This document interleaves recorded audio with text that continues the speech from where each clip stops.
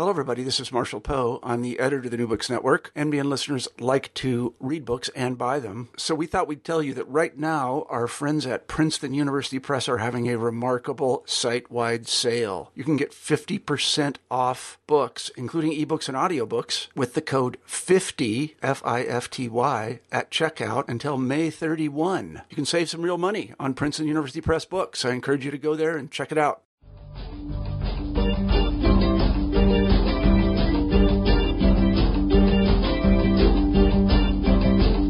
Welcome to the New Books and Philosophy channel of the New Books Network. My name is Robert Talisse. I'm professor of philosophy at Vanderbilt University. I co-host the channel with Carrie Figdor. Carrie is associate professor of philosophy at the University of Iowa. Today, my guest is Professor Martha Nussbaum. Her new book is titled Anger and Forgiveness, Resentment, Generosity, Justice. It's published by Oxford University Press. Nussbaum is Ernst Freund Distinguished Service Professor and Professor of Law at the University of Chicago. Anger is among the most familiar phenomena in our moral repertoire. It's common to think that anger is an appropriate and sometimes even required emotional response to wrongdoing and injustice.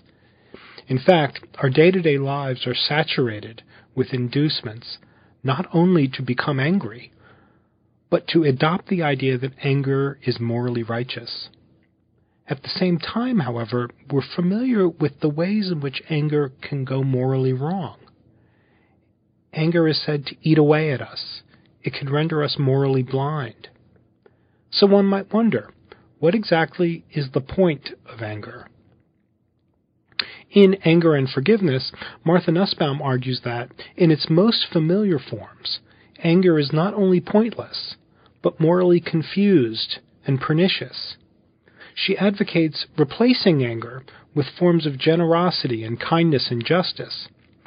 Her critique of anger is developed across the spectrum of human experience, from intimate relationships to mostly anonymous and interpersonal relations, and ultimately to the political. There's a lot to talk about, so let's turn to the interview. Hello, Martha Nussbaum. Hi, Bob. How are you doing today? Oh, I'm fine. It's very hot here in Chicago, but I'm air-conditioned inside. So.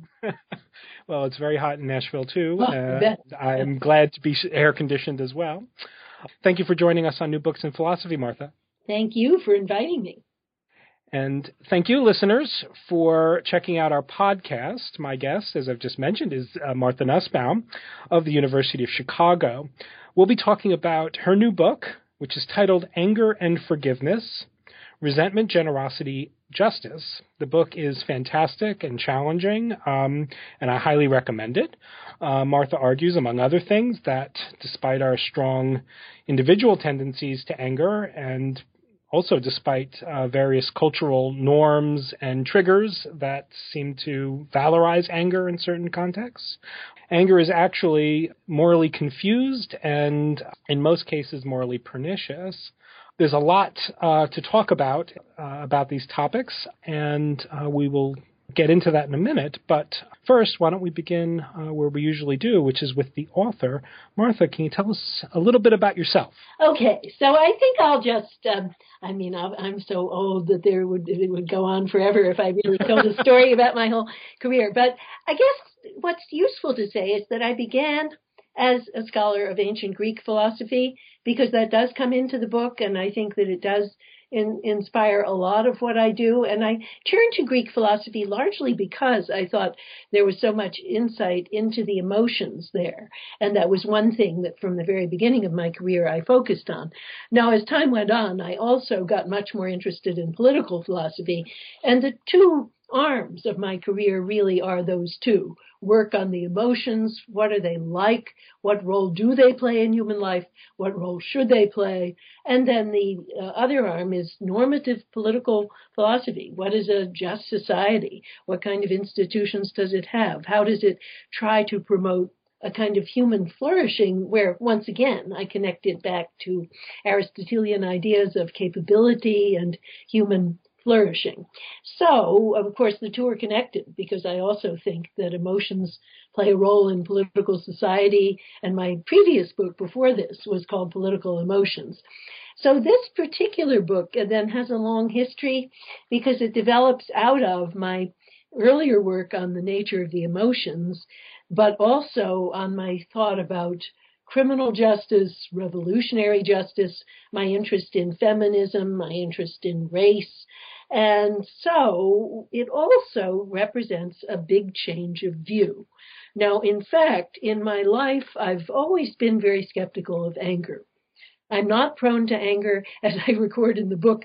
The one place where I am very testy is when I fly on airlines and I encounter irritating strangers. But oddly enough, with the people I love and care for, I really am not an angry person. And sometimes I think that's a very good thing. But then there are other times in my career where people will say to me, oh, well, but to have a movement for revolutionary justice, you need anger. So I was actually pressured by other feminists to put justified anger onto my capabilities list.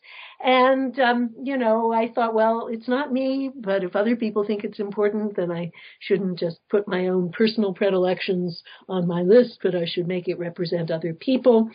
And then in writing this book, which initially was a series of lectures that I gave in Oxford, I just sat and thought about anger, and I came to the conclusion that my initial gut instinct had been correct, and the ideas that I was getting from other people had been incorrect. And so I ended up feeling that it was wrong to think that anger is a part of the human capabilities that a good society should foster.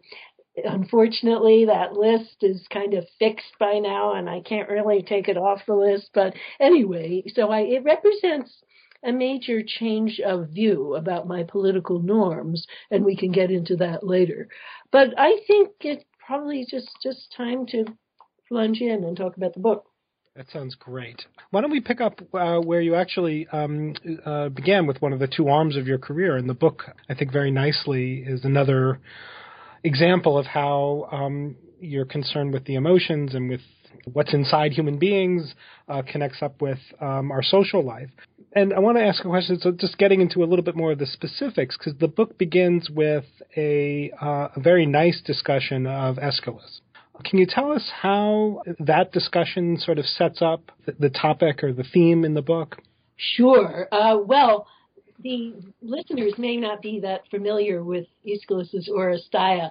I thought about it largely because we had a conference at the law school where we actually put on extracts from that trilogy, and I actually was cast in the role of Clytemnestra, of course, the arch criminal, but also the arch seeker of vengeance. And so I had investigated those emotions as an actress. I used to be an actress for a while. And so I was thinking about this. Now, what this trilogy is actually about the foundation of a politically decent society out of a more archaic society based on family and based on blood revenge. So what happens is that Clytemnestra's daughter is killed by her husband, and the husband Agamemnon does some other bad things like bringing back a prostitute from the war and so on. So she arranges to murder him, and then, of course, vengeance has to follow. So her child, Orestes, has to take on the obligation of murdering her and murdering her lover, Aegisthus. And it just goes on and on through the generations, and you kind of feel it would never stop, except that then Athens comes on the scene, and so it's like a fast forward into 5th century contemporary Athens, where the goddess Athena says, well, wait a minute, I've got law courts, and I've got the rule of law, and I've got a jury here of citizens chosen by lottery, and they're going to hear the case of Orestes and resolve it once for all. And so what's really interesting is how Aeschylus is trying to represent to his audience the fact that the rule of law makes a very fundamental transformation in blood vengeance. It has to sideline it, and it has to say, no, from now on, we're going to settle crime in a calm and rational way by weighing evidence and by appealing to principles of law. Now, that's all pretty familiar stuff when people write about the play. But what I wanted to emphasize is that the Furies, the ancient goddesses of vengeance, who are characters in this last part of the play, and they kind of get defeated, but they get kept in an underground locker where Athena says, you're going to stay there. But they have to change, even to be kept in the underground locker, because she says you've got to adopt a new range of sentiments. You have to listen to persuasion, and you have to basically give up the spirit of vengeance. So they even change their name. They're no longer the Furies, but they're now called the kindly ones, the Eumenides. So what she's saying is that in a decent society, we can't do things by retributivism anymore. Blood for blood, pain for pain. We have to have a new spirit, and that new spirit, interestingly enough, is totally forward-looking. The question we have to ask is how to promote the welfare of the whole society. Now, in fact, the idea that punishment should not be retributive, but it should be deterrent and should look forward, was not the invention of the utilitarians in the 19th century. It was actually the view of all the major Greek philosophers, including Aeschylus, including Socrates, including Plato, including Seneca, and so on. They all thought that retributivism was crude and archaic and that we should replace it by a forward-looking question, that is, how, when we punish people, as no doubt we will, should we promote the welfare of the whole society? So it's that process that we see in the play, and it's that turn from the retributive to the welfare forward-looking that I start out with in the book. And then I ask, well, wait a minute, so what's really wrong with retributive anger? Why do we need to replace it? As I agree with the goddess Athena that we should. So that's where the book starts. Wonderful. Let me just take a step back, because one of the things that I really like about the book and your work in general is how well informed and how often you are reminding your readers how much the classics matter, or how much classical thought still matters. Can you maybe say a little bit about what you think the value is of the classical figures you keep returning to, including perhaps especially Aristotle, but also the Stoics? Well, first of all, I want to make a verbal point. I do not think one should use the word classics if what one means is Greek and Roman ancient literature. I think one should say the Greek and Roman classics, because they're also Indian classics. They're also Chinese classics. And, every department of philosophy these days is a department of Western philosophy. But I think we should remind ourselves of that narrowness. And we should remind ourselves that we have a lot to learn from other cultures. So when my colleagues say, now we're going to have a search in ancient philosophy, I say, no, it's ancient Greek and Roman philosophy that you mean, because you know very well that if someone applied who worked on Sanskrit, you would not regard that person as a suitable candidate. So I'm a big friend of India. I do a lot of work in India. So I want to make that point clear. Now, that said, I myself am trained in the Greek classics, and those are the ones I know. It also happens that worldwide, those figures, and I would say more the tragedians than the philosophers, are pretty familiar. So, I can make a point better appealing to Aeschylus than I could appealing to Rabindranath Tagore, whom I also love, the great Indian philosopher and winner of the Nobel Prize for Literature. But, I wish the world were more pluralistic, and I try to make it more pluralistic in my teaching. I myself do find that I derived a lot of insight from the ancient Greek classics. And so sometimes when I start thinking about a problem, I do look at those figures and I learn from them. And I think in the study of the emotions in particular, they make a big contribution to philosophical thought today. Because somehow the Western tradition got derailed around the 18th century, and it got fascinated with the idea that emotions are simple feelings that have no thought in them. This was the undue influence of first Hume in the 18th century and then William James in the late 19th, early 20th centuries, made people think that investigating the thought content of an emotion like grief or an emotion like anger was just silly, and that emotions just were identified by the way they feel. Now, I think that's just not adequate to human experience in any time or place, and that therefore it's very helpful, and it helps us kind of recover the complexity of the topic to return to Aristotle and even more to the Greek and Roman Stoics. But, if I thought they didn't offer insight, I wouldn't turn to them. I would just say, well, let's move on. And on some topics, like global justice, I think Aristotle offers nothing. The Stoics do actually offer something, so I would still think about them. But, the point is I turn to them because they're good, not because they're ours, and also because they're part of my own biography. But I turn to the places where they're good. So why are they good? Because they think, and here I'll focus on the Stoics, although Aristotle has a similar view, that emotions are complicated attitudes of both mind and body toward things out there in the world that are very important to you, but that you don't fully control. And they involve thought about those precious objects. So fear, for example, involves the thought that there are things out there that are important for your flourishing and that they're threatened and you can't fully ward off the threat. Grief, which I talk about a lot in my book, Upheavals of Thought, involves the thought that there are people or things that are enormously important for your life and that they've been lost. So I talk a lot about the grief at the death of a parent, which I think is a good case to think about for all of us, because pretty much everyone who reads that book, I hope, has experienced something like that. So I start there in order to say, let's think about what it really feels like to experience the death of a parent. Well, it's not just a tummy ache. It's actually a set of quite lacerating thoughts, like the most important person in my life is gone, and I'll never see that person again. So that's where the Stoics and Aristotle are great, that they take apart the thoughts. So now let's turn to anger.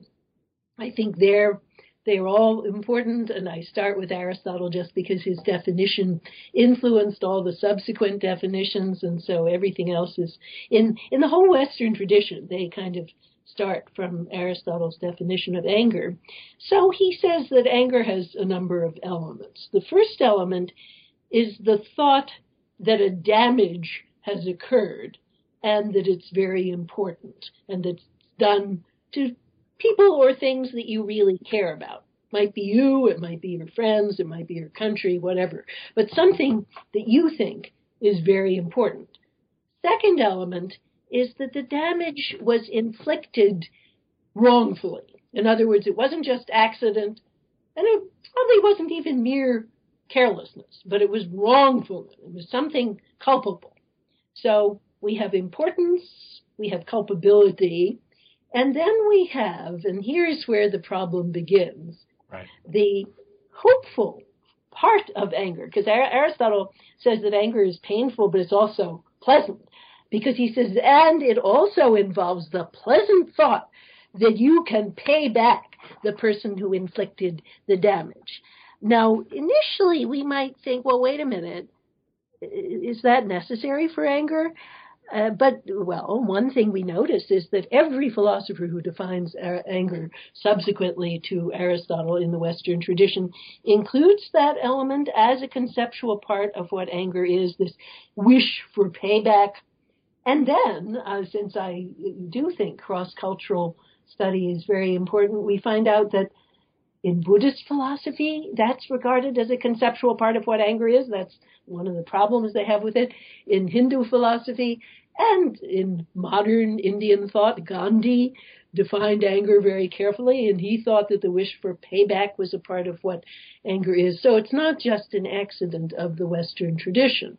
And then I go on in the book and I try to consider various cases, and I suggest that basically our intuitions agree with this. If a person just had pain at the thought of a damage, and it was a special kind of pain because you thought it was a wrongful damage, but you didn't have this retributive wish. it wouldn't really be anger. It would be a special kind of grief or pain. And anguish or something. Anguish, yeah. And so that's where I get started. And I say, well, that payback wish, let's look at that. The wish to return pain for pain. Now, of course, it needn't be the wish to go out like Orestes and take revenge yourself. You might just wish that the law would do it, or, as Gandhi points out, you might think it would be done by God. You would wish for divine justice. And, of course, Christian thought is full of that idea. Dante's Inferno is a working out of that thought in cosmic terms. All the bad people are getting the punishment that they deserve in different ways. So, and then I think sometimes we just wish that the bad person's life would somehow or other go badly. Like people who get divorced, you kind of think, oh, that betraying spouse. I hope that second marriage turns out to be a dismal failure. And, that's very human. We do have that wish. And even if we're civilized enough not to want to inflict the damage ourselves, or even if we don't do it through punitive litigation, as I fear is all too common in real life, we still kind of harbor that wish. I hope it turns out really bad. Or, I hope the person who beat me out for that philosophy job turns out to be a failure and I turn out to be much better. So we are, we have these payback wishes. Now, what about those wishes? Well, the fact is that they are idle. They do no good, because wishing harm to the perpetrator does not actually help to restore the thing that was damaged. If you inflict harm on the person who took your job, or the job that you think was yours, and some people, of course, do that. They go around writing bad reviews of their enemies' books and so on. But, of course, it doesn't make your work any better than it was before, or correct whatever flaws that person or the hiring department had found in it. When we think about crime, of course, a lot of bereaved people, let's say their child has been killed, they do believe that getting the death penalty for the murderer would somehow bring them closure, would bring back somehow the one who died. But of course it doesn't. It just stops them from getting on with their life. It does not restore the one who was lost, and so on. Now, of course, punishment may have uses. Sometimes it does social good because it deters that person from harming somebody else. It deters other people from harming in the same way. And it may reform the person who did the harm. But that's a different point. The point is that the payback by itself, it's just futile thinking about cosmic balance, which I think probably has an evolutionary origin. It's very archaic, but it's empty, and it really does no good. When we get to the political context, I think we'll see that, but I won't get there yet. So let me just, so that's one horn, we might say, of what the central sort of critique of anger that you develop in the book is sort of takes the form of a dilemma, right? So we've got on one horn the charge that anger, in at least the garden varieties that we're most familiar with, has sort of behind it a kind of, at some point in the book you call it a fantasy for cosmic balance, or the restoration of some cosmic balance, or just payback. And so that kind of anger is actually based on something incoherent and confused. And then the other horn, though, is about status. Yeah. Okay, so let me talk about that. It's actually, I mean, I do present it as two horns, but that's a little misleading because it's kind of a sub-variety of the payback. Aristotle actually says that what anger is a response to is not just any and every damage, but to the kind that he calls a down ranking, because he lived in an honor culture where everyone was obsessed with status. And so, although subsequent people who write about anger in the tradition reject the narrowness of his definition, and they think there are other kinds of damage that one might be worried about, they admit that this is one kind. So let's think about the kind where the damage consists in a down ranking. That is, you're lowered in the relative social hierarchy. Now, of course, many societies think that's a central issue, and it is not just those that we think are far away in the Middle East that we call honor cultures, But our own society is terribly like this. I've just been writing something about the musical Hamilton, which I think is so great. But, that one emphasizes the fact that Hamilton, Burr, all the American founders were obsessed with honor and status. That's what dueling was about. It was about establishing your relative position in the hierarchy of people. Well, I want to say that in that case, where it's all about not just status, but relative status, then that's the one case where the payback really does get you what you want, because by pushing the offender relatively lower, you automatically push yourself relatively higher. And if that's all you care about, well, you don't need to worry that the real larger issues have not been resolved. But then what I want to say there is that's a terrible way of looking at life. And I think what Miranda is so brilliant at in Hamilton is that he tries to show that. And I think he's deliberately trying to show it to American young people, because that honor culture is the culture of street gangs. It's the culture of also elite youth who are trying to get into the University of Chicago. And so it's, we're hooked on relative status. And that's a cancer in our democracy, because what really we should be doing is thinking about what's really valuable in life. What should we create? And in the musical, George Washington teaches Alexander Hamilton that difference. He says that dying is easy, living is hard. That is, to think about what's really worthwhile, and then to try to create that is what Hamilton should really be doing. And then, of course, Hamilton tries to understand that distinction between worthwhile ambition and mere striving for status. And Burr is the one who never gets it. So Burr is always striving to be the insider in the room where it happens. And he never gets the fact that that's barren, because there's no worthwhile goal that he's creating. And so I want to say, if you take that road, you might get what you want. And we note that Burr lived a long life and he ended up a pretty happy man. I mean, he was happy with what he had gotten. He had killed his enemy. But, history does not judge him kindly, because he did not create. He did not do anything of worth. So I think that's what Miranda quite brilliantly shows us. And let's hope that his lesson is taken on board by young people who, let's hope they can afford the tickets to see it. Well, that looks like a real problem. Well, our university has bought up a lot of tickets for the Chicago production, so what I'm actually doing is writing a lecture to give to the people before they have that public lottery, and so it'll be fun. And I do hope that more and more everyone gets to see it.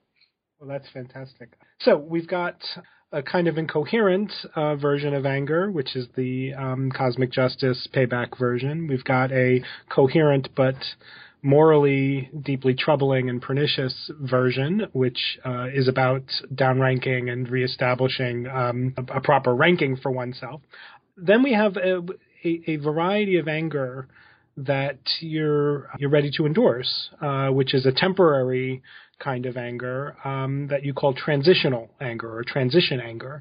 Can you tell us a bit about that? Okay, well, let me take one step back, because I Sure. say when you're gripped by anger, there's a third option open to you rather than to take the road of payback or the road of status, and that is a path that I call the transition, which means to turn to the future and just think, what is the best course for me? What would produce the most good for my life, for society, or whatever? And I illustrate this by talking about Martin Luther King Jr.'s I Have a Dream speech, where he turns his audience from the corrosiveness of anger at the past to hope and constructive work for the future. So that's what I mean by the transition. Now, then I say, and there's a kind of anger that's associated with that might be already poised at that moment of change, which is a kind of anger that simply says, how outrageous this is, something must be done about that. Now, that is free of the payback wish. It's already pointed forward, but it's still anger in the sense that it's focused on the wrong. So it's kind of a borderline case of anger, I think. But I think we can understand this by thinking of the anger that a lot of parents feel toward our very young children. That typically we do think the child has done something wrong and it might be harmful, and it certainly might be outrageous. But at the same time, we're not thinking, oh, how can I pay that child back for the insult or whatever? We really think, what shall I do that would improve the child's life in the future?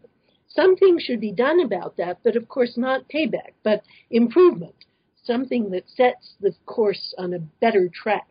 So I think that's common in relations to one's own children. It's much less common, unfortunately, in relations to people that one doesn't know. The spirit of payback is ubiquitous in society, but we can identify this good variety by thinking about parents and children. Some people call this indignation, and that's okay with me, except that I think the ordinary word indignation is used very loosely, and sometimes it does incorporate a payback wish, so I prefer this technical term, transition-anger. Right, and I guess for the philosophers, indignation also is part of a Strawsonian view that you are opposed to, right? Well, yes. I mean, I was thinking of the way Jean Hampton uses the word indignation, right. And she does not have any of the views I'm objecting to. Her views are very close to mine, but it's also perfectly clear that her use is quasi-technical, and that, yes, I mean, because of Strawson and all the Strawsonians and so on, you don't want to just rely on the connotations of the word. Right, all right. Well, picking up then on another topic in which Jean Hampton wrote that you are interested in, which is the second word in the title of your book, forgiveness. So I take it's a common view among philosophers, and not only philosophers, that anger and forgiveness are intimately related, and that forgiveness is conceptually tied to the overcoming of anger, or to the dissolution of anger, or to the resolving of anger.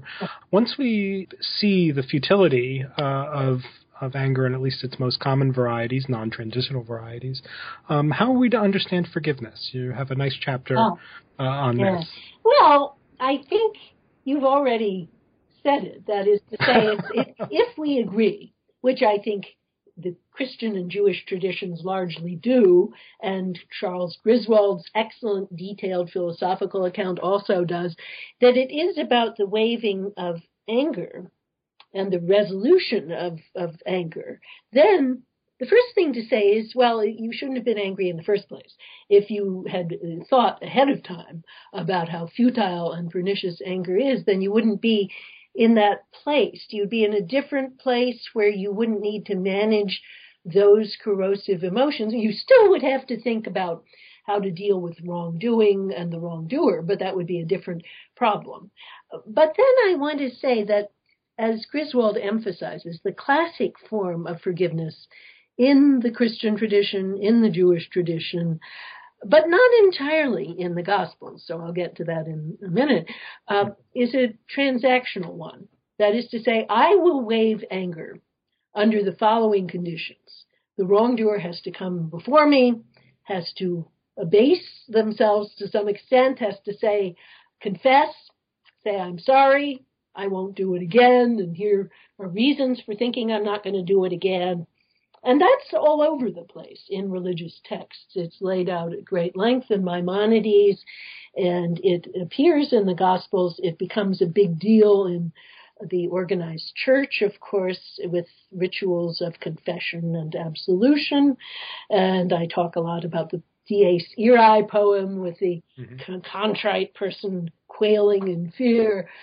Well, we could argue about whether that's a good attitude to have toward an omnipotent God. It isn't my attitude toward God, certainly, and I think that idea of abasing yourself and quailing in fear is not the right way to think about relations between human and God. But I put that to one side in the book, and I think about human and human, and I do think that there is something quite problematic about the idea that, let's say, your betraying spouse comes before you, and they have to, in order for you to waive your just anger, they have to grovel and they have to make all sorts of protestations.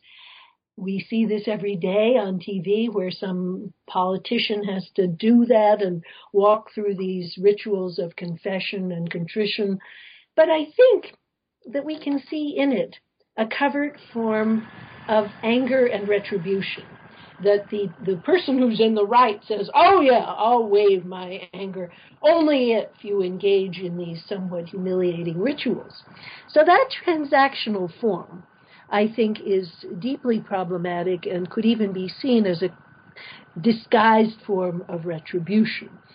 Now then, in the Gospels, we also have unconditional forgiveness. And that's obviously a lot better. And Jesus often does say, forgive those who have sinned against you. That's better, but it still has the problem that we imagine that you were already quite angry and that was okay. So then I still think that might be rather problematic, and it still may contain the thought, oh, I'm the superior one. And in fact, in one passage in Paul, we get the idea that by forgiving unconditionally, you heap coals of fire on their head. And I think that's all too easy for that to happen. So what I favor is actually unconditional love and generosity. And that's plentiful in the Gospels. Love your enemies, do good to those who hate you. And in the parable of the prodigal son, we see it worked out because that father does not know whether the son is going to confess or apologize. He has no idea. He just sees him coming afar off, and his emotions are very intense. And he runs to embrace him. And he loves him unconditionally before he has the conversation that then they later have about what the son has done wrong and what he can do to mend his life. And I think that is the right way to be toward other people. We'll start with the generosity, then we'll figure out what to do about wrongdoing later. And I do believe, and we'll talk about this in a bit, I'm sure, that in politics that's a very valuable attitude to have and much more valuable than the forgiveness attitude. So I guess the word forgiveness I'm suspicious of, and I prefer generosity and unconditional love. Great. So let's, as the book progresses then, you take up the topic of anger and related phenomena in three different realms or different realms. Can you tell us a little bit about the three realms, and then we'll get into how your analysis works within them? Okay, sure. So the first realm is intimate personal relations, which have some unique features because they involve a kind of deep trust, and therefore the wrong of a betrayal is especially harmful to your well-being. And so I look at that, and then I look at what I call the middle realm. That is, it's neither political nor deeply personal. The people you meet every day in stores or repairmen or people you run into on airlines. And then there's a special sub-department of that is the workplace, your colleagues, because that's kind of in between the intimate and the middle, because you have to work with them for a long time, and so there has to be some trust, but at the same time you haven't chosen them because you love them, or so they're more like strangers too. And then finally there's the political realm, and I divide that into two parts. There's the ordinary realm of everyday justice, where we have to have a criminal law system and so forth. And then there's the realm of revolutionary justice, where we're trying to establish a decent society after great wrongdoing. So those are the realms. Great. Can we talk a little bit more specifically about the middle realm? It does seem like culturally, in the States at least, the addiction, maybe we could call it, to anger seems to run rampant in these contexts where we are every day interacting with people who are not intimates. We're not interacting purely in our political roles as citizens. These are just people we run into on the bus and or on the subway. Can you tell us a little bit about your account of anger and its overcoming in those contexts? Well, see, for me, what makes this quite different from the intimate realm is that here I think basically the Stoics are correct. Now, the Stoics thought that you should get rid not only of anger, but also of grief, of fear, of passionate love, of all the deeper emotions, because they thought that none of these people and things outside yourself that you don't control are worth getting really, really upset about. The only thing that is really worthwhile is your own will and your own virtue. Well, in the intimate realm, I don't agree with that at all. While I don't like anger and I repudiate it, I think, grief is, of course, it's the flip side of deep love. You couldn't love somebody without being grieved if they die or if you lose them in some other way.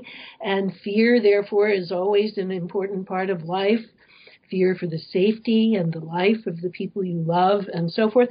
So I'm validating grief and fear. And of course, they're a very big part of my life, and I think of any decent person's life, because you can't live well without loving people. So I'm not a stoic. However, in the middle realm, I think they're right. These are things that are not worth getting upset about. How your Comcast repairman proves to be incompetent to a tremendous extent. How the person is driving badly and cutting you off in traffic. And my particular bugbear is, because I travel a lot, people on airplanes, because, that's a kind of forced intimacy. You got to sit next to them sometimes for 15 hours, but you did not choose them. You probably don't like them, and they have all sorts of irritating characteristics. I'm particularly averse to people who are kind of sexist without knowing it and ageist without knowing it. They grab my suitcase, which I'm triumphantly putting into the overhead rack because I'm proud of doing a lot of upper body weight training, and they grab it from me and they say, "Oh, I'll help you." And, they're being very condescending, but they don't even know it. So I myself get very upset, and I'm sure if I had a blood pressure cuff, I would find that my blood pressure has gone up at that point. But, it's not worth it. It's just not worth it. And we should add that in the book you tell several of these stories about I do.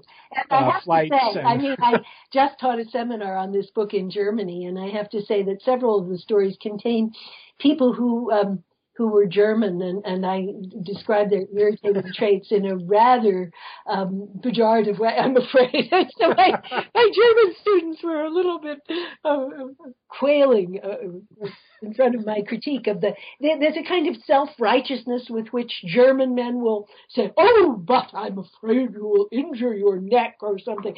And so I do make fun of that, and I probably shouldn't do it. But anyway, but anyway. I do. I'm very prone to this kind of anger, but the truth is, it's just not worth it. Now, of course, because it's not worth it, I guess the problem is it's also not worth working on it all the time.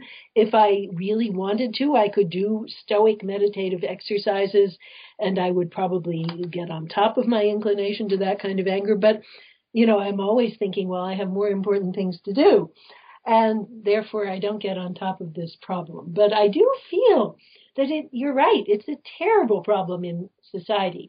Now, I must say that I think a lot of the anger that we see in American political life, and of course, this book had no connection to the current presidential campaign. It was written mostly in 2013-14. But there's a lot of relevant thoughts. People have invited me to talk about its relevance to the campaign, and I'm happy to do that. But, I think the anger that I see white men in America experiencing is not just the kind that's about trivial things, and it's not middle realm. It's really deeper than that. It's about the deprivation of opportunities and prospects, the deprivation of health, livelihood. We know that white men in America have suddenly a really low health status that has plummeted. Their longevity, their tendency to be addicted to prescription drugs, all of these things are really serious problems. So I don't consider that to be just the middle realm.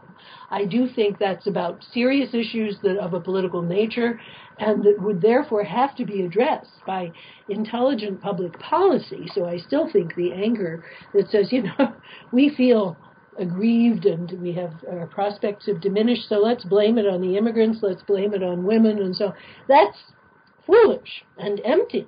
The payback is empty, but the problem is serious. So it's not just a middle realm thing. So the middle realm is about the things like the Comcast repairman, the driving in traffic, all the traffic jams and so on that are really too trivial to be worth getting upset about. So why don't we then sort of transition to the political? So the account is that in the realm of intimate relationships, we ought not to be stoics because there's some moral value, maybe moral necessity in the kinds of attachments that breed grief and gratitude and all of the emotional responses that Stoics sought to dispel. We can still be opposed to anger in that intimate realm, but it can't be devoid of emotional attachments more generally. There's the middle realm where you want to endorse the Stoic view that these are slights that are inconsequential or that we shouldn't be emotionally invested. It's like Epictetus and the broken jar. But then there's the political realm, and you say that you've got a division between two different regions within that realm. Can you tell us a little bit about the two regions and then how your account works? Well, the one region, of course, they tend to be more continuous than right. say, because so the first region just presupposes that basic social institutions are not so bad. They might need reform, but they don't need total replacement. And then asks, how do we deal with wrongdoing within that realm? Now, the first point I want to make is that the philosophical debate has been much too narrow because it's all about punishment. I'm about to go to a conference in Hong Kong, which, of course, is very influenced by the Anglo-American tradition, of the justification of punishment. But that's a narrow topic. It says wrongdoing has already occurred, so what do we do now? And then we have debates between retributivists and utilitarians. But the point that both the goddess Athena long ago and Jeremy Bentham in the 18th century make is that we can't wait around for that. We should start when children are born, and we should ask, what should a decent society do to bring up a child who would not become a criminal in the first place? And so Bentham says, you instead of just whapping them and throwing them in these prisons when they commit a crime, we have to think about nutrition, about education, about employment, about all the ingredients that go to making a person who becomes a law-abiding citizen. And I fear that modern societies are not doing that enough.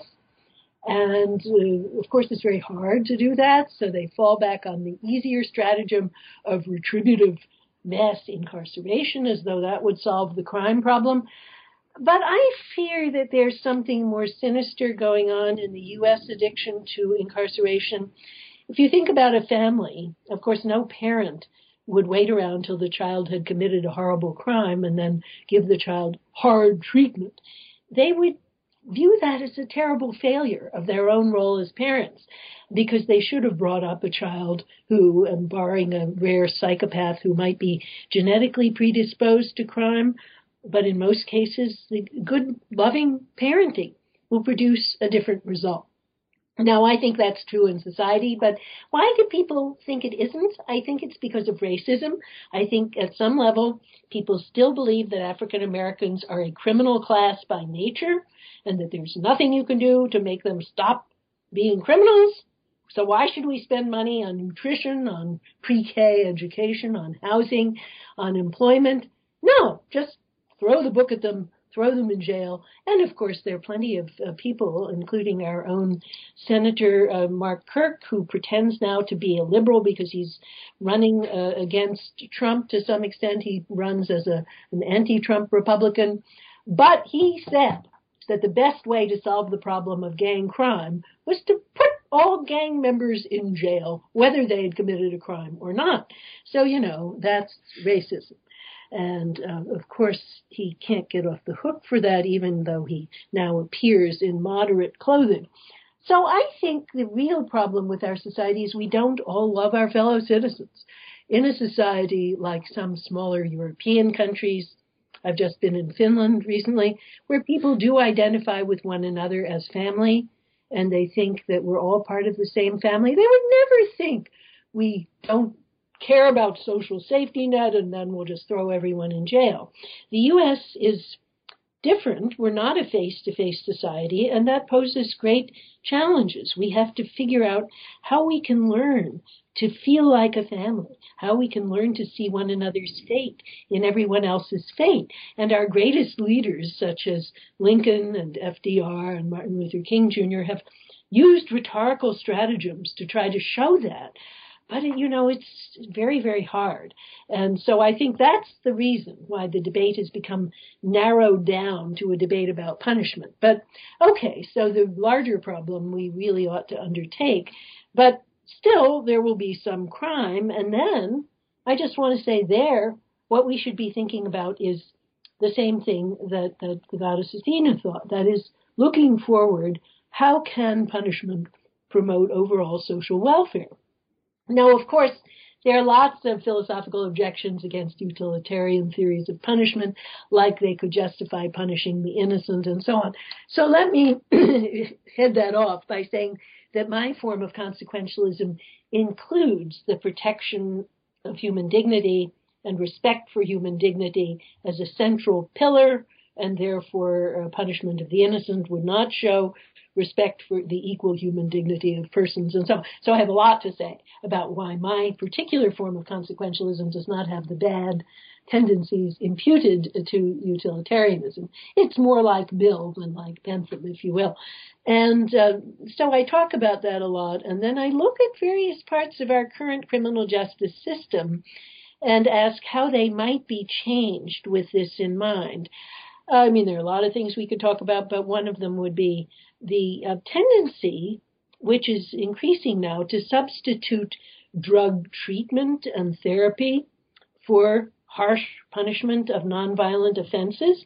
And of course, we see that now that's catching on, but I'm very suspicious because it's only when so many whites are the ones who have drug offenses, and prescription drug addiction is largely a white offense, and all of a sudden people think, oh no, we don't want to throw those people in jail. We want to treat them. Well, okay, we should have thought that long before. We should be thinking much more about how juvenile justice can be reintegrative and ameliorative rather than punitive. And then I talked a lot about victim impact statements. We should not build into the process of criminal trials an invitation to retributive outcries from victims. So anyway, those are some of the things I talk about in that section of the book. Great. Can we then move to the second part that you discuss of the political realm, which is the revolutionary justice part? And here your touchstones are not only Martin Luther King, but Gandhi and Nelson Mandela. Can you tell us what the appropriate, from your point of view, stance is towards sort of really debilitating systematic social injustice? Yeah. Now, of course, it's very common to think that you can't get rid of terribly deeply rooted injustice without the spirit of anger. Right. Now, here, though, we have to say those three are successful leaders of noble, highly successful revolutionary movements, all of which were profoundly committed to non-anger. Now, notice that I don't say non-violence. Gandhi was also in favor of total nonviolence. He didn't even want to fight against Hitler if Hitler invaded through Burma.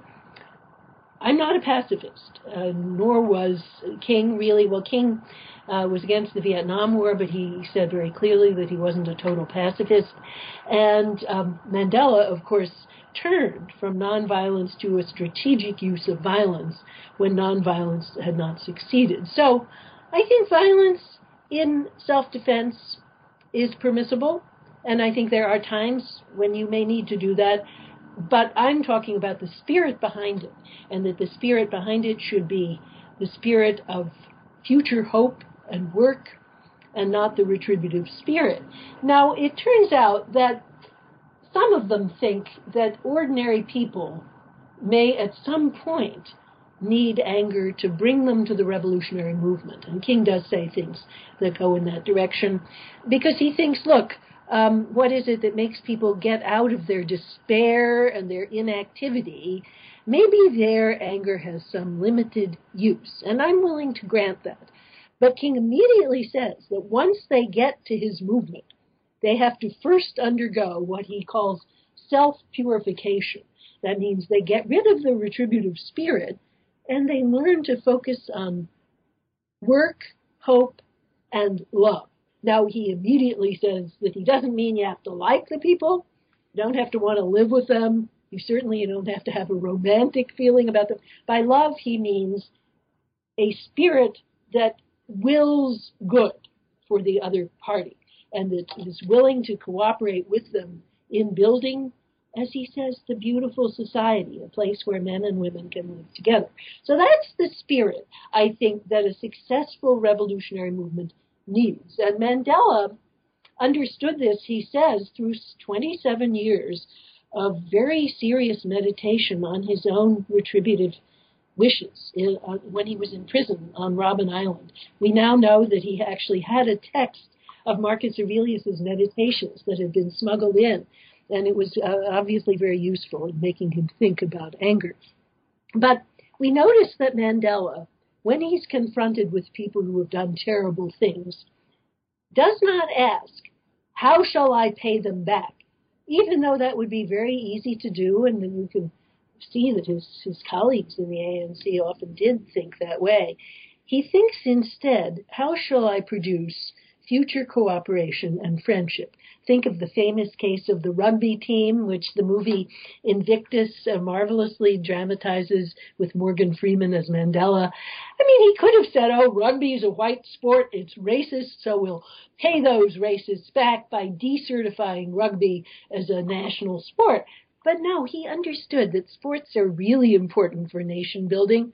So what we need to do is to win them over and in the process make it far less of an all-white sport. So that's what the movie rightly depicts. And so that's what Mandela was all about. Whenever he saw a racist or former racist, his first thought is, how can I make a friend? How can I make somebody who will actually cooperate with me in the movement? After his death, I happened to be watching CNN International from someplace in Europe, and they have much more extensive news coverage, I'm afraid, than U.S. does. And so they were interviewing various people. But one was a police captain, white Afrikaner police captain, who was remembering how in 1994 he had been a young police recruit and he had watched the presidential procession, and he was kind of expecting, now's the time for payback. All of the white police force is going to get some sort of demotion or punishment. Mandela got down from his presidential car. He shook the hands of all the young police recruits, and he says, our safety depends on you. And this man was crying as he remembered that. I mean, tears rolling down the face of this police captain. And he just was so moved by the gesture of generosity and the spirit, not of forgiveness, but of generous affection and friendship that Mandela showed. So that's what I think true nation building needs. And of course, it's very hard for that spirit to survive in politics today. Excellent. Well, Martha, you've been very generous with your time, and I've really enjoyed talking to you about Anger and Forgiveness, your book. Last question, what's next?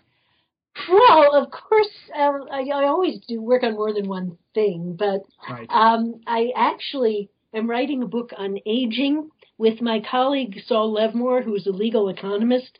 It's a book of essays on different topics that, I think most books on aging think of aging as a time of anxiety, pain, and death. But after all, if it begins in the 60s, as most people think, it could be a 30-year span of life in which there are lots of other questions to answer, like what becomes of friendship, what becomes of work, should we have compulsory retirement or not, should we urge people who are aging to live along with other aging people in retirement communities, or should we favor intergenerational community? So there are all sorts of interesting questions that are constructive, that are not all about pain and death, but about how to flourish in a complicated time of life. And so that's what our book is about.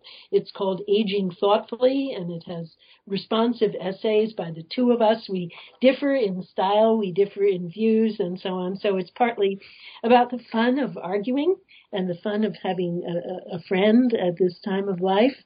So, yeah, I mean, so we're both in our 60s, and like the characters Cicero wrote his great work on aging, and I think it's the only good work on aging in the philosophical tradition of the West, called De Senectute. He wrote it when he and his best friend Atticus were in their 60s, and he says, well, we're not really old yet, but we better look ahead and see what's coming. And so in the dialogue, he imagines as his interlocutor someone who's 83, and this person is telling what that time of life is really like. So that's what Saul and I are doing. We're looking ahead and trying to ask these questions and doing it, as Cicero tries to do, with friendship and delight.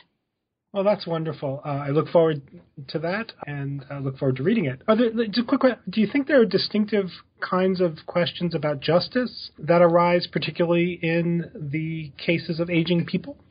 Well, I think that there are, but we have to be very careful because they're not as distinctive as some people think. Right. I mean, people accept without missing a beat the heinous idea of compulsory retirement, which, I mean, I'm not talking about people in the U.S. Fortunately, I think the AARP has moved us beyond that. But in every other place where I go, my friends have retired, and they believe that this is fair.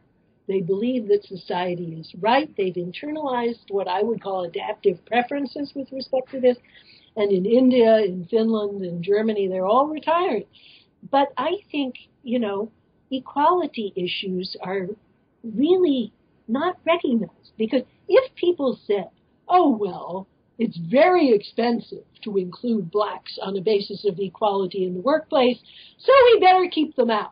Well, we know how far that argument would get. Or actually, of course, with the Trump campaign, it's really what it's all about, I'm afraid. But